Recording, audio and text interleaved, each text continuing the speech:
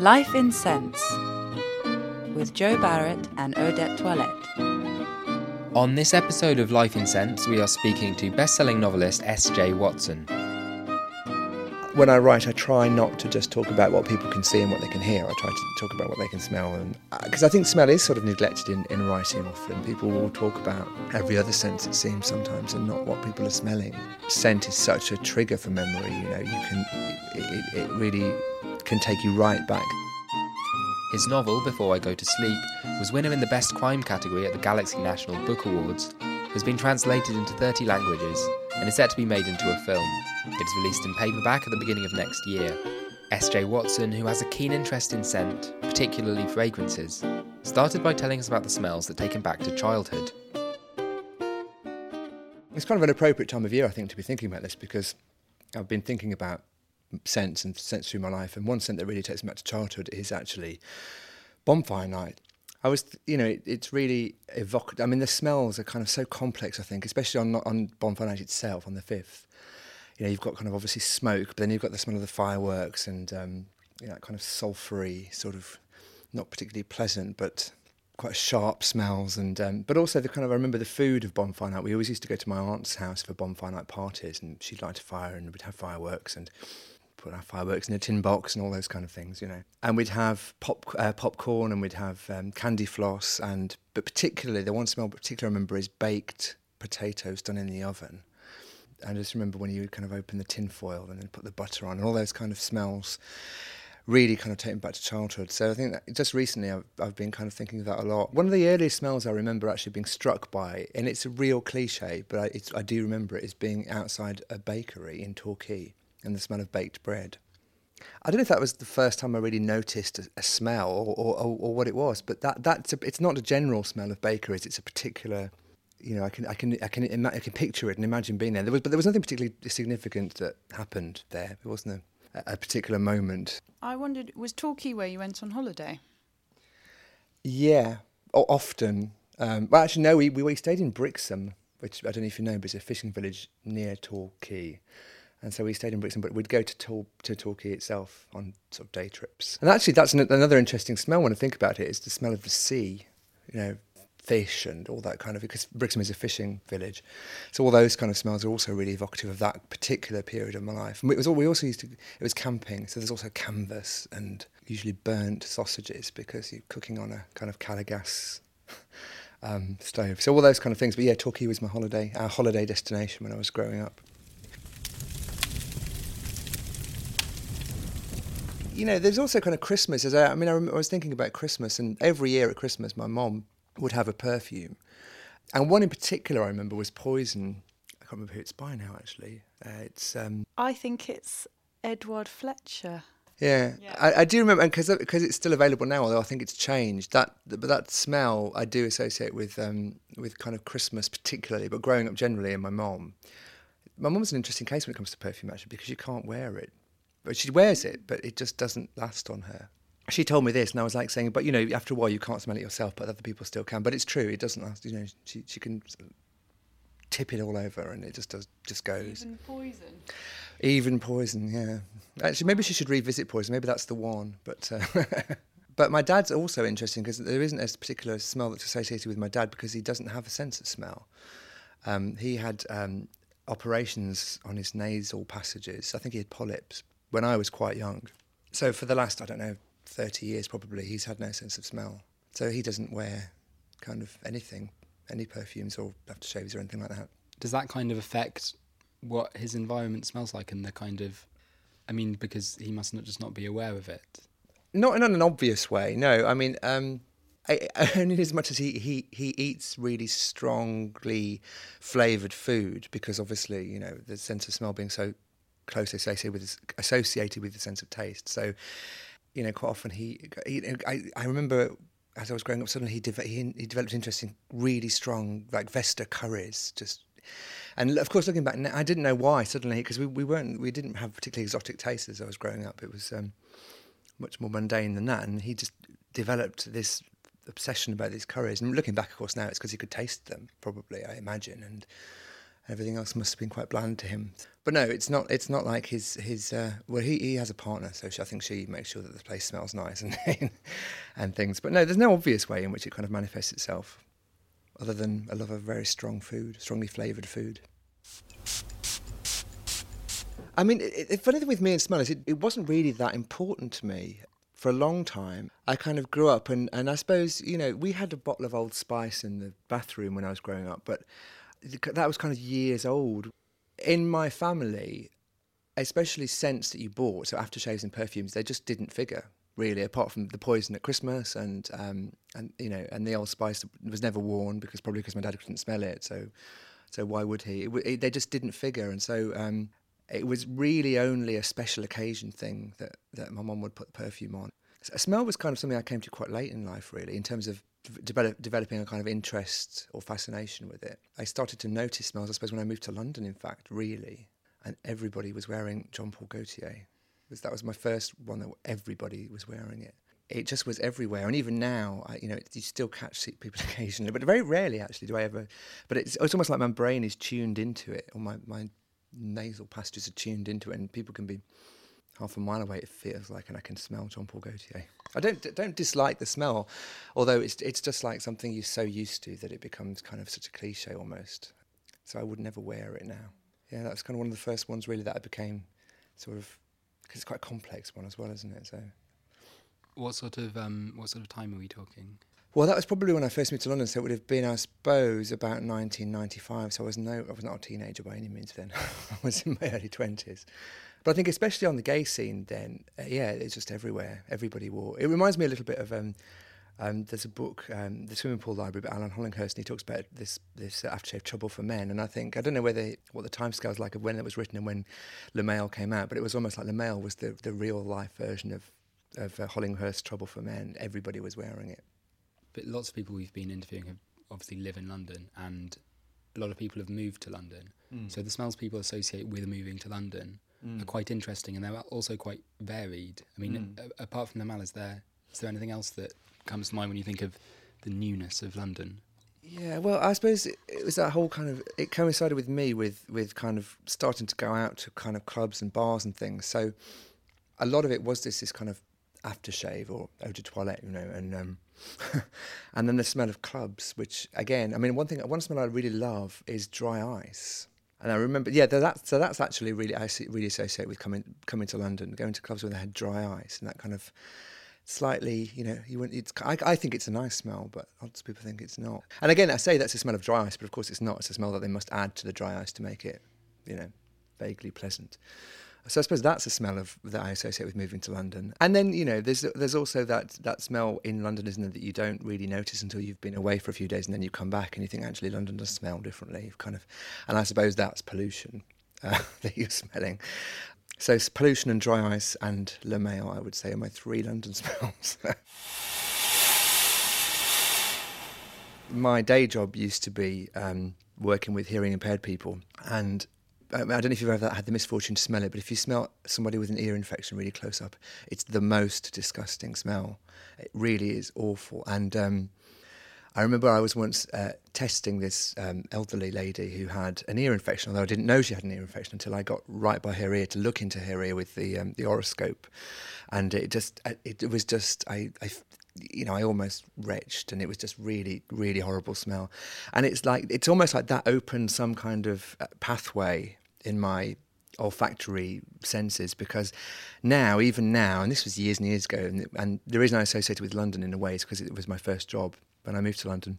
But even now, years later, if I get on the tube, for example, if anybody in the same carriage has an ear infection, I can smell it. I don't need to be near them at all. I just know, and it's one of those smells that it's just horrible. It's indescribable. It has this horrible. I can't describe it. No, it's just nauseating. Yeah, I mean that's it. It does. I can't compare it to anything other than it's one of those things that just smells of itself. It's just this nauseating ear infection smell. Are there any other smell-related memories from that period in your life?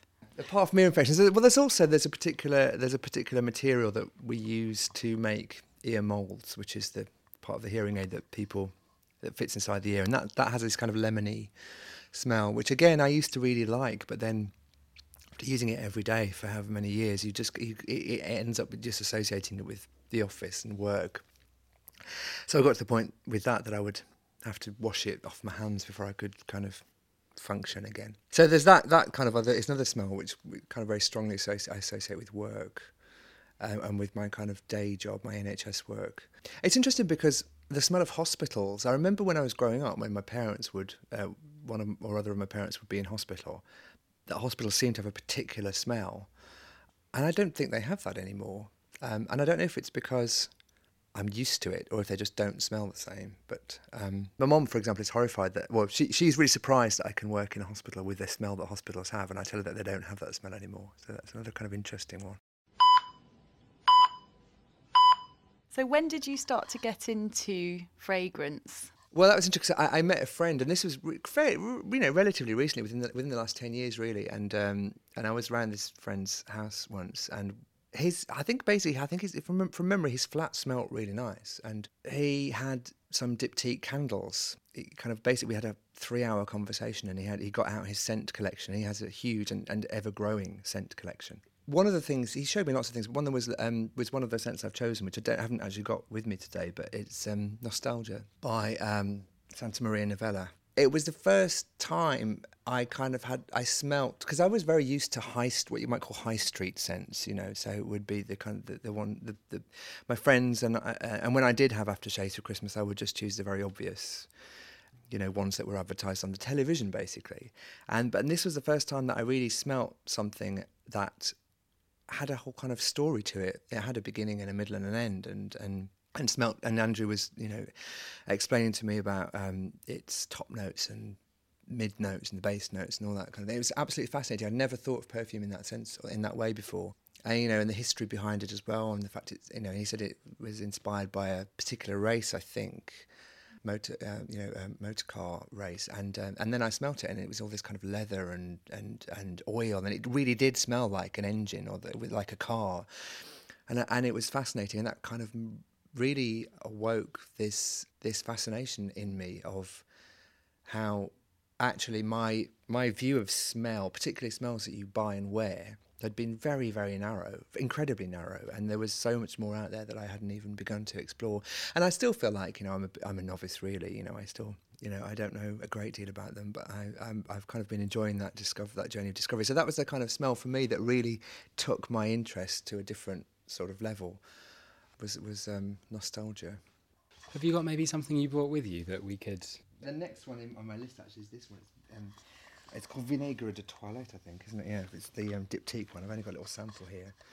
The bottle it comes in doesn't have a sprayer, so I always decant to one of these. So yeah, I've got loads of it. But this is a really interesting kind of one because I was in Paris not long after having this conversation with my friend about the diptyque candles, and we also smelt some of his diptyque scents, and I decided that when I went to Paris next, I would go and visit the diptyque store on Boulevard Saint-Germain, and so there's two friends, and we spent hours in there just smelling absolutely everything, and it was really because these two friends also hadn't really been exposed to different kind of scents. They were very much had quite a narrow view of scent, and so the three of us were just, and also I love the fact that the woman in there was incredibly glamorous French lady who delighted in taking us on this kind of olfactory journey and asking us what kind of things we liked, and you might like this, you might like the other, and all these kind of things.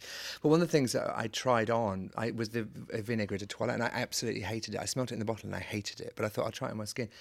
So I sprayed some on, and I was like, no, I don't like this at all. But we left the store, and about half an hour later, I smelt it again and thought, I've got to go back. It was almost, the Patrick Susskind novel of perfume, where it's so powerful that you just feel compelled to do something, a scent or a smell. And I felt compelled to go back and buy this scent. So Vinaigre de Toilette is one of my favourites. And it's a bit awkward, really, because my partner loathes the smell of vinegar and can't get past the initial kind of, because it does smell of almost of malt vinegar when you first kind of open the bottle and put it on. But I love the way it kind of dries down to this very nice kind of base. I mean, I always kind of describe scent as kind of being dry or smooth, and it's so difficult to describe a scent. All you can really do is compare it to something else, you know. And I think at the moment, I've just sprayed it on a couple of minutes ago, and it does kind of mostly smell of vinegar, but already it's kind of the vinegariness is kind of the sharpness, I suppose, is disappearing, which I kind of like, the fact that it doesn't last very long. It's just a kind of hit of this sharp, vinegary, kind of acidic sort of smell. And now it almost smells like, for me, of kind of almost like a meadow or grass or something, but with something else. It's more interesting than that. It has a sweetness to it, which I really like. Almost like bubble gum. It's like lying in a meadow chewing bubble gum. I mean, I suppose to an extent, really, it'll always remind me of that weekend in Paris. Going kind of chronologically, I'm going to turn the pace away. Yeah, the next one, the one that I really like, this is a sad story, I think, in a way, because basically I didn't discover them, but I went in and I saw these bottles, and they're plastic bottles with kind of garbage bags in the middle of them. And it's a Comme des Garçons series, which is synthetics. And I think there were 6 or maybe 5, and they were called, one was called Sky and one was called Tar. And I was intrigued by them because they really did smell the tar really did smell of tar, you know, like roadworks, and it was incredible. And I loved 2 of them. The first one was this one, Garage, which I bought. I think I bought Garage first because I just love the smell. It does smell of a garage. It does smell of kind of oil, and it just smells exactly like you would expect if you took your car into a kind of... I'm not going to smell it actually for reasons I open it and spray it for reasons I'll explain in a minute. You know, it really kind of did take me back to those kind of oil and grease and kind of, like a mechanic mending a car. And I loved it, but I can't wear it, which is quite upsetting in a way. It's just it kind of, I don't know what it is, but it gives me a headache. And I actually went for a job interview, and I thought I was wearing this other synthetic one, which I absolutely love, which we'll come on to, but I wasn't. I was wearing Garage. I picked the wrong bottle from my cupboard and sprayed the wrong thing on, and I swear, even now, I think that's why I didn't get that job, because I was wearing the wrong scent, and I was constantly distracted by the fact I smelt of a Garage and had a slight headache. I absolutely love it, but I suppose it was one of the first times I was ever confronted by a smell that I adore, as in a scent that you may buy and wear, that I adore and love to smell but can't wear. A whole collection of those. They occupy a special place in my cupboard. But this one is my absolute favourite, I think, smell of all time, and it's from the same range of synthetic. It's called Dry Clean. And as you can see, there's the garbage bag inside the plastic bottle it looks almost empty because you can't buy it anymore, and I'm really upset. It was my kind of, I suppose, signature scent is a little bit of an odd way of describing it, but it was the scent I would wear if I wanted to feel confident. I just felt, I really loved it, and I felt it suited me, and you know, I'd go to places and they'd go, "Oh, that's really nice, what are you wearing?" And that kind of stuff is really nice when people do that, and it does smell like dry cleaning. It does have that kind of soapy, but also quite chemically.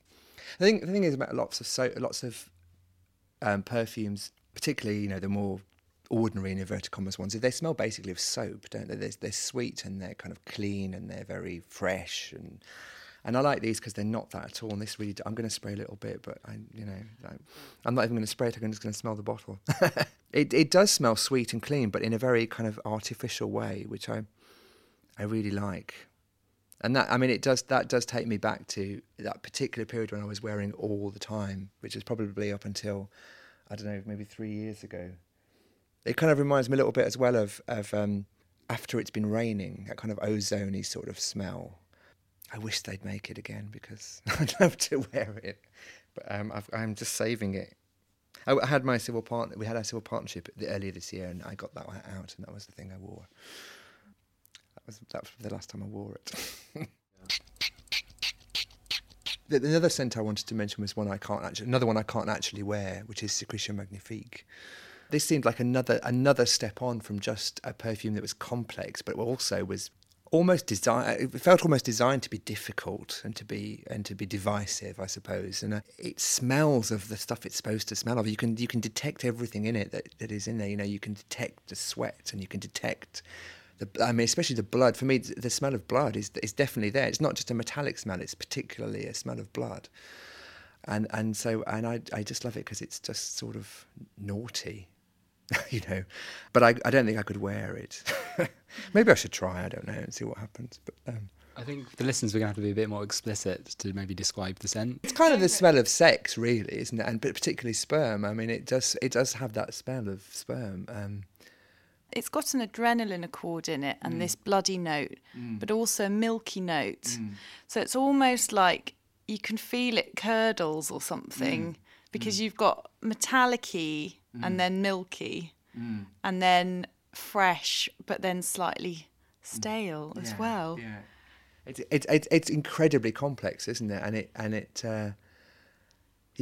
I defy anybody not to have an opinion on it. Is the thing. I mean, I've so let my friends smell it, and they're all kind of, oh, that's really odd, isn't it? You don't wear that, do you? And of course, the answer is no, I don't. So that's one of my favourites because it is just so, complex and evocative, and it isn't the smells that people associate with perfumes. They associate, as we sort of saying earlier, these kind of nice lemony kind of orangey smells, and this is something completely different. So I do kind of like that. I suppose the thing is, it's like sometimes you wear clothes to blend in and not be noticed, and sometimes you wear something that you actually want people to remark on. And I think it's the same with scent, isn't it? Sometimes you just want something. I mean, my day-to-day scent now is what is it? A blend and bouquet, Penhaligon's, and I think that's because that's a sort of. It doesn't really do a lot to me. It just it's just there and it hangs around, and nobody's ever I don't think anyone's ever gonna say, "Oh God, you smell nice today," But sometimes you actually want to wear a scent that people will remark on, and I think Secretion Magnifique would definitely be one that people would probably remark on. Although they might just wonder what on earth you've been doing and think, I'm not going to mention it because I'd rather not know. And then the other one I actually really like is Vetiver. Just for listeners who don't know what vetiver is, it's a root. It's got it's not quite licoricey, but it's definitely an earthy, greeny, sort of twangy smell. I describe it as. Generally, I realise Vetiver is actually one of my favourite smells. I was very obvious and had the Guerlain Vetiver, which I've still got in its box for some reason, and I kind of regret that in a way because, as you can see, I don't wear it that often. It's nice. I mean, I love Vetiver, but it's just kind of fairly. It doesn't really do anything. It's kind of, And since getting this Guerlain, I mean, I love it. It's great. But since having this, I've realised there are so many more interesting Vetivers out there, and I kind of wish I'd held off on the Guerlain a little bit. I'm just going to get another Vetiver that we have here. If you love Vetiver, for you to try. I think this is brilliant. Get ready for this one. Was going to be actually. But, This is Santa Maria Novella. Oh, okay. Oh, that's I mean, I've just tried the Guerlain on, and this is. I mean, it's very definitely Vetiver, but it's very different, isn't it? It has a kind of sweeter, whereas that one, has almost kind of a woody sort of top note, doesn't it? Oh wow, yeah, that is definitely. It's much more complex, isn't it? Yeah, no, I mean, the other Vetiver, the one that really I love is again, and this is going to sound like an advert for Etat Libre d'Orange, but is the Fat Electrician. I just love that. It's just, again, which is, incredibly complex. What I hadn't realised is, obviously another smell I really love is Apoponax, because I had a diptyque candle a few years ago, which I absolutely adored, and obviously years later I fall in love with the Fat Electrician, and then I find out today, in fact, that it's a mixture of Vetiver and Apoponax, which I hadn't. I think my nose isn't sophisticated enough to kind of pick those two apart and say, well, that's obviously Apoponax and that's Vetiver, but it makes perfect sense when I realise how much I like Fat Electrician that it's got those two smells in it, because there's obviously two that really appeal to me. But yeah, I also love Fat Electrician. I love the the whole kind of the story behind it. Is it a gigolo in New York in the 70s who became an overweight electrician? I think it's a great time. What's the film? Midnight Cowboy? Midnight Cowboy, Oh, that's is it. Midnight Okay, Cowboy. yeah. No, I didn't realise it was Midnight Cowboy. So I think Vetiver is one of my scents, and at the moment I have the Guerlain one, but there is every time there's also a Frederic Malle Vetiver, which I think is beautiful. I would have a whole cupboard full, I think, if I could, and just. No, it's kind of one of those ingredients which I've discovered through trial and error that I really like in perfumes. So Vetiver is another one of my favourites.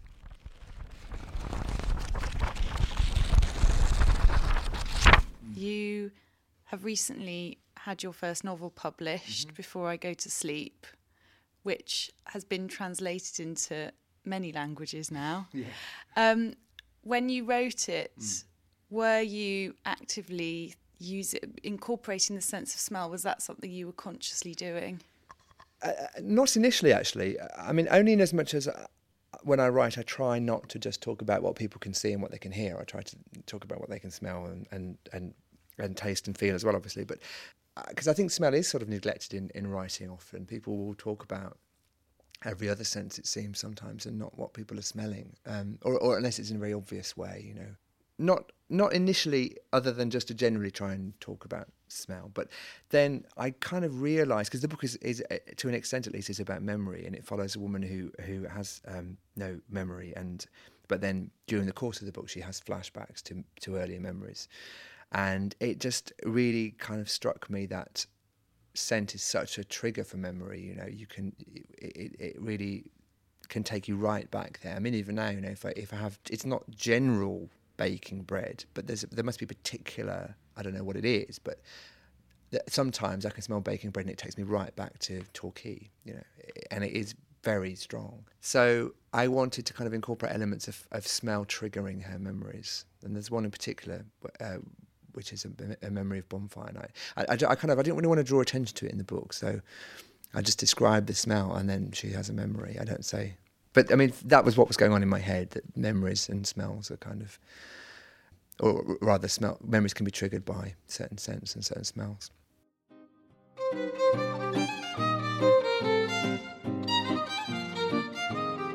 You have been listening to S.J. Watson's Life in Scents. Listen to all our previous interviews at lifeinscents.com, or we are Life in Scents on Twitter. Life in Scents.